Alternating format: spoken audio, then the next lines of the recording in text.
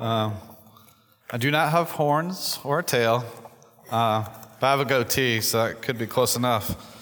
It's good morning. It's good to be with you guys again, coming to give you God's word.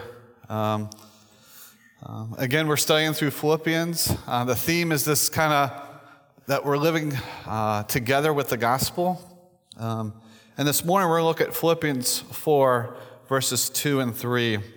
And this is where Paul turns to more of an application of his letter to the Philippians. And tonight, or this morning, we're going to look at the whole subject of conflict. And I will, hopefully, Chuck is just providentially lucky and that he didn't divert this passage on purpose. But I think our God's good. I like Chuck, so I think he's just lucky. So this morning we're going to see a church that lives out the gospel together as a church that seeks peace. So let's read God's word. Philippians 4, verses 2 and 3. This is God's word. I entreat Euodia and I entreat Syntyche to agree in the Lord. Yes, I ask you also, true companion, help these women who have been labored side by side with me in the gospel together with Clement and the rest of my fellow workers whose names are in the book of life. This is God's word, and it's given to us for our good. Let's pray. Dear gracious Father, we just thank you that you are a God who is with us and for us, a God who calls us in community, a God who restores us in community, and that you have called us to be a people of peace. And I pray that we would look at this passage here and be reminded of the great news of the gospel, the story of your good news, and we would let that story be the truer story of our lives. And we just pray all this in your great and wonderful name. Amen. Many of you know I have a 3-year-old son named Asher, and right now he is in the Bob the Builder stage, and he goes around the house singing, Bob the Builder, can we fix it? Yes, we can. So I can imagine the Philippians singing something very similar here, singing, Apostle Paul, can we fix it? Yes, we can.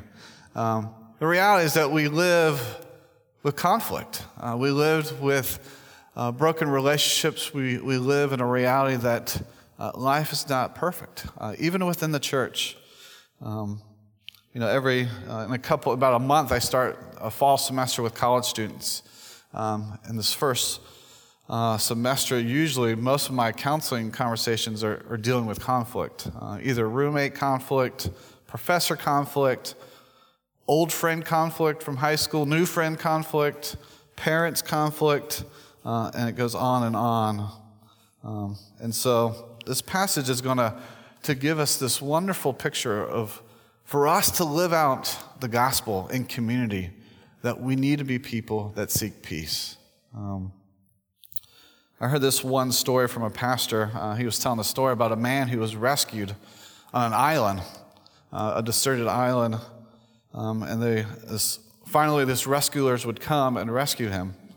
And the guy would show the rescuers around the island, and he would say, this is my house. This is where I've lived, and this building over here is actually where I worked. And this is the building that I actually went to church while I was here.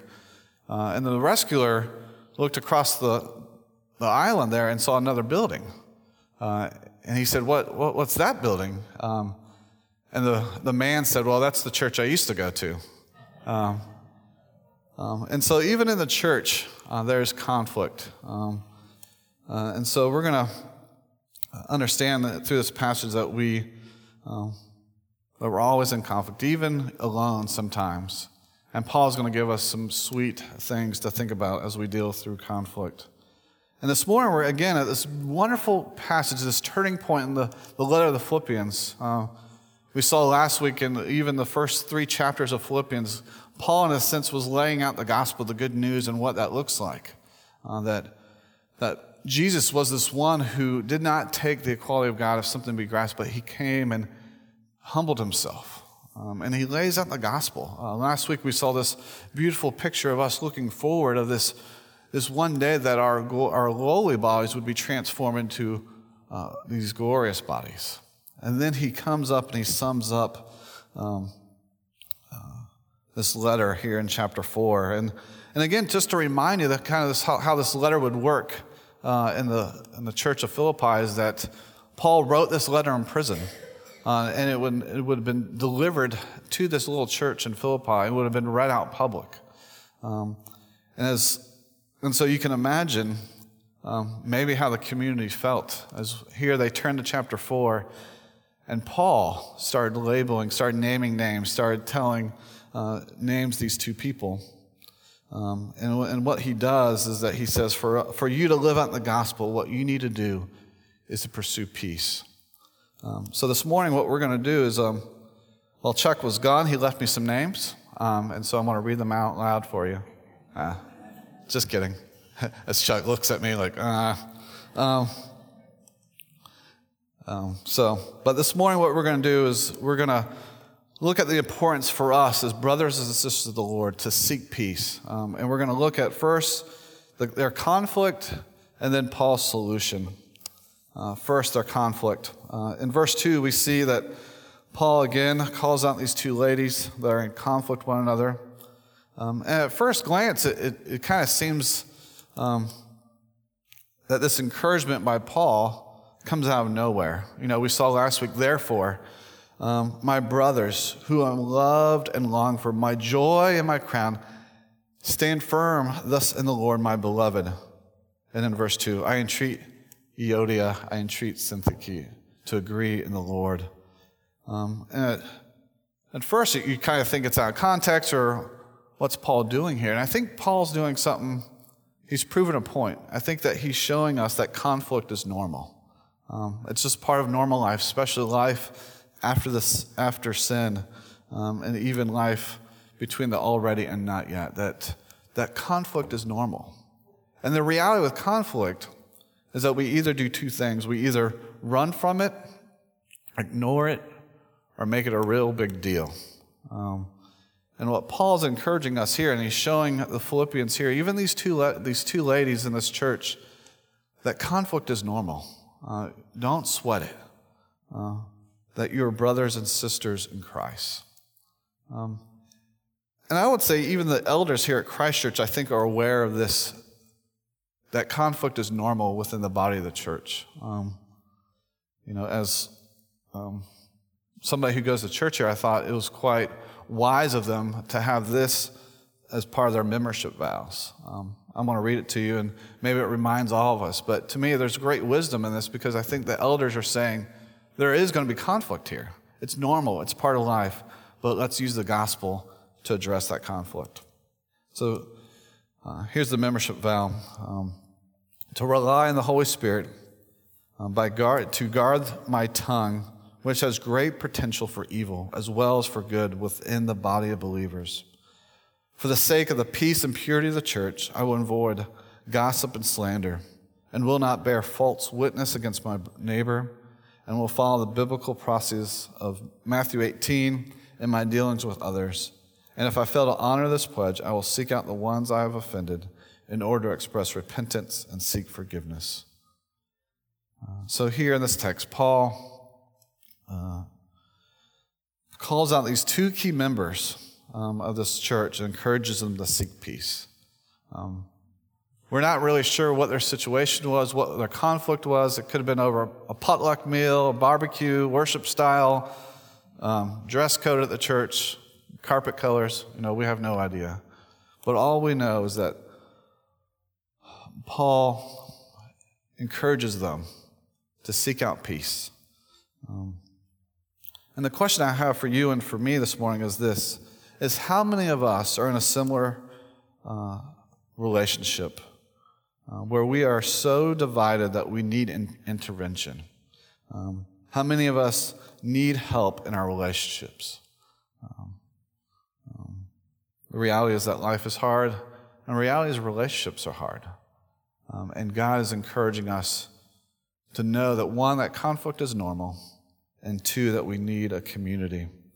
And so Paul's encouraging us not to make conflict a big deal, not to ignore it or run away, but to seek peace. Second, we see that Paul's solution here, as he's dealing with these two ladies and he's dealing with us this morning, what can we learn from it? We notice that Paul doesn't take sides here or even address the subject of their disagreement, but what he does is that he urges them to agree in the Lord, verse 2. So what does that look like? How does that happen? I think Paul points to at least three things to help them and to help us pursue peace within community. First, Paul points to a community. He calls the church itself to gather around them, these ladies, and to help them. Again, this letter would be read publicly. He calls out these two ladies, and then he calls out maybe a named or unnamed person. In verse 3, he says this, "Yes, I also, true companion, help these women who have labored side by side with me in the gospel, with Clement and the rest of my fellow workers." And so Paul's reminding these ladies, and he's also reminding the church that we should not bear the burden of conflict alone, that we need to use the church around us when conflict comes. And again, Paul's not freaking out about that. He just brings it up and he says, hey, fellow companion, help these ladies. And the beautiful thing I think about the church is that the church, as we read the whole letter of our whole New Testament and a lot of letters of Paul, that he encourages a couple things. He encourages that the church should be that of a community of peace, that we should seek peace. And here's some verses just to really think about. Colossians 3:15 and 16 says this. He said, "Let the peace of Christ rule in your hearts, in which you indeed were called in one body. And be thankful. And let the word of Christ dwell in you richly, teaching and admonishing one another in all wisdom, singing psalms and hymns and spiritual songs with thankfulness in your hearts to God." And again, in Ephesians chapter 4, Paul says this, I therefore, a prisoner for the Lord, urge you to walk in a manner worthy of the calling to which you have been called. And what is it like? It looks like this. With all humility and gentleness, with patience, bearing with one another in love, eager to maintain the unity of the Spirit in the bond of peace. James says this in James 3, "A harvest of righteousness is sown in peace by those who make peace." 2 Corinthians 13, "Finally, brothers, rejoice, aim for restoration, confront one another, agree with one another, live in peace, and the God of love and peace will be with you." And in Romans 14, "For the kingdom of God is not a matter of eating or drinking, but of righteousness and peace and joy in the Holy Spirit. Whoever thus serves Christ is acceptable to God and approved by men. So let us pursue what makes for peace and for the mutual upbuilding." And so what Paul is doing here is for us, the key resource for us is peace. To make peace is the community, the church. And again, often, especially in the church, when conflict arises, we either make it a big deal or we ignore it. And what Paul's urging us as a community, as his people, the people who have been labeled by the very peace of God, that we should strive towards peace. And so the question I have for you and for I is this, is that do you use the community that's around you to pursue peace? Or do you make it a big deal? Or do you run from it? Again, Paul's encouraging us to use the people around us to pursue peace. And again, I think Christ Church, we got some smart people here. They've thought things through. I think community groups, men's discipleship, lady groups, these summer dinners, I think, they're trying to build community so that when life gets tough, And when conflict happens, you have that community. And the question is, do you use it? Do I use it? So the first thing that Paul does here is that he gives these ladies in this church in Philippi, he reminds them that you have a great resource in the church to use it. Second, he reminds these two ladies in this church of the mission that there is, that they have a common mission in the kingdom of God, that they labored side by side with Paul in the gospel in verse 3. And by addressing this conflict in this letter, what Paul is reminding the Philippians, and he's reminding us, is that church unity is vital for our mission. If we're not united, if we're not ones who are seeking peace, and that we're divided, the world will take notice of that. And so he's reminding that these sweet ladies here in this church labored side by side with me in the gospel, and to keep an eye on the mission, to pursue peace. I tell my students all the time as we're on the college campus, and our goal is to kind of reach students for Christ and equip them to serve. And I kind of tell them this little saying. I remind them that anyone can form a club. There's hundreds of clubs on this campus. But it takes grace, shared vision, and hard work to form a community. And I think Paul's telling us something very similar here, that he's saying anyone can start a church, anybody can keep it going, but it takes grace, shared vision, and hard work to make it into a missional community, a community that goes out into the broken areas of our own lives, but also the broken areas of the city, to be missional. And so he's reminding us, like he did in Philippians 2, to be that of the same mind, so that we could be missional, so that we could work hard and seek peace. Again, the reality is that living in community is hard work, because there's always conflict, there's always brokenness. But Paul's encouraging us that it's vitally important for us to be unified, to reach the city and our neighbors.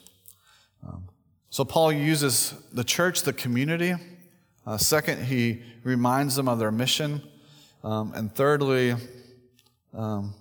he reminds them of good theology. I couldn't think of any cooler way to say it but that. Of a common faith that they have in Christ. In verse 3, it talks about that their names are in the book of life. And he does this in a couple ways in this letter. One is that I think he realizes and understands the very importance of the image of God, of them being brothers and sisters in the Lord. To me, it's very interesting that he really, clearly there's a disagreement with these two ladies here. He doesn't beat them up, disrespects them in any way. But in some ways, he honors them and respects them. He just kind of names it and moves on. And I think we need to learn from that, because we notice in verse 1 that these people are his crown and joy that we saw last week.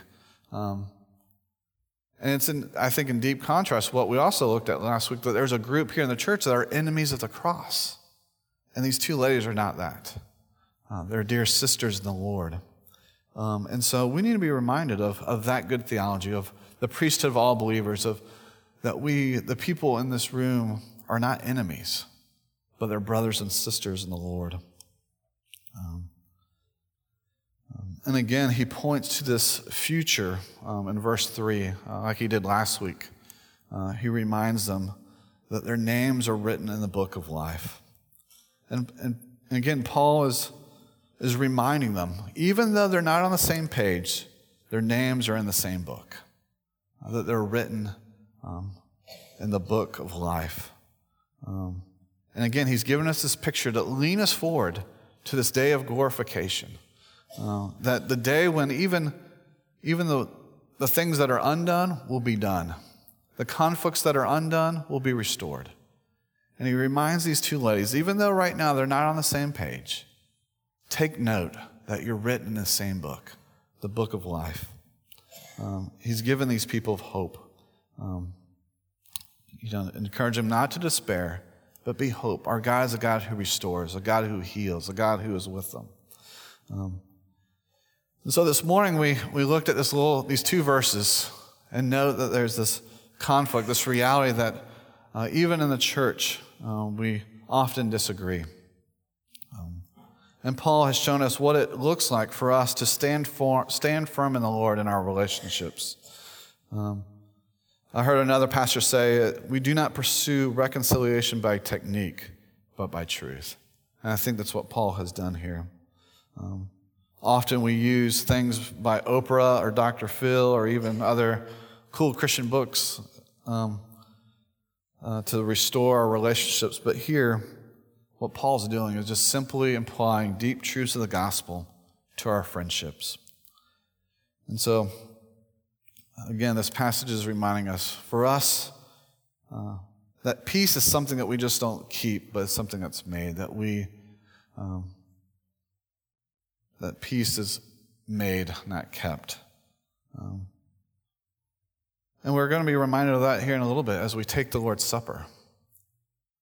That we're reminded that the gospel says this: while we were in conflict with God, he sent his one and only Son into our conflict and to approach us with his kindness. So how much more do we need to live out that story of reconciliation in our lives as well? That our good God, when we were enemies of him, when we were in utter conflict with him, what he did is that he sent his one and only Son to come into our conflict, to own our conflict on the cross, so that we might be healed. And so let's be people, like Paul reminds us in Philippians 2, to be one of one mind, to love our brothers and sisters, to be people who seek peace, because our God has come and made peace with us. Let's pray. Dear gracious Father, we thank you that you, again, are a God who is with us and for us, a God who restores broken things, a God who redeems us. And I pray as we reflect about our own lives, and even the assumption I have is that we all have conflict in one degree or another with somebody, maybe in this church, maybe in this room, maybe even on our streets, in our neighborhoods. And I pray that we would be people who seek peace, that we pursue peace, that we use the resources around us, the church, your Spirit, and your word to lead and guide us so that we would be people of peace, because you are a God of peace. And we just pray all this in your great and wonderful name. Amen.